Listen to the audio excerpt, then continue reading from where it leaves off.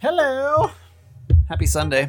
Hope it's a great day for you. It's our last full week of shows, last pep talk for quite some time. If you're new to our podcast, every Sunday, my mom puts out a little, it's usually less than 5-minute little pep talk just for you to have some motivation to get into your week, because I know. Sunday's scary, start to kick in. It's not so fun. But we're going to make it a great week, especially as the holidays are getting closer. It gets a little more exciting, I feel like, in December, right? But enjoy this, kind of like really truly enjoying the holidays. What does that look like? My mom will break that down for you next. Well, it's December, and the holidays are quickly closing in on us. I'm thinking back today about the Christmases I shared with my family growing up, and how if there was a hustle bustle, we certainly weren't very aware of it.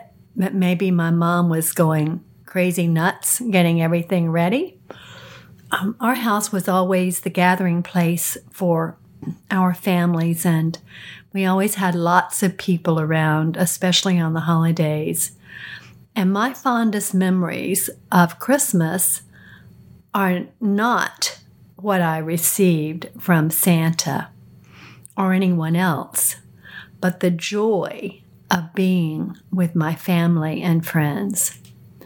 So I put that out there as a little reminder. We're all so distracted these days and so busy, just busy.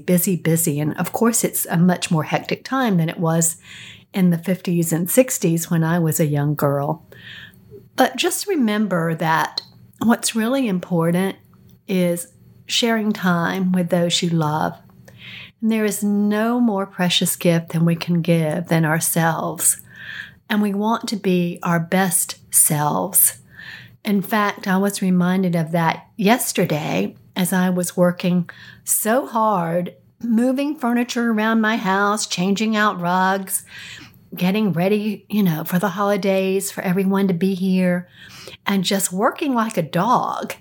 And all of a sudden I stopped and I thought, do I want to be exhausted and perhaps maybe hurt myself during the holidays by the preparation and then not be able to enjoy everyone while they're here? And I stopped and I took a break and I took a rest. And today I have gone to visit a friend and I have taken a rest day from busyness. So I suggest that you try in the busyness of your life to do that and share time with your kids. Ask them what they like to do. Do fun things, do activities, especially if you live where it's cold. Maybe it will snow and you can play outside in the snow. But don't forget that really time is the most precious gift, and what we do with that and how we share that and what will your children's memories be. Think about it. You're making memories every day for your family. And what they really want a happy parent who loves them and cares for them and wants to spend time with them. Remember to count your blessings and be grateful for all you have. William Arthur Ward said, "Gratitude can transform common days into thanksgivings, turn routine jobs into joy, and change ordinary opportunities into blessings." So let's be grateful. Count your blessings. Enjoy every day. Love you forever.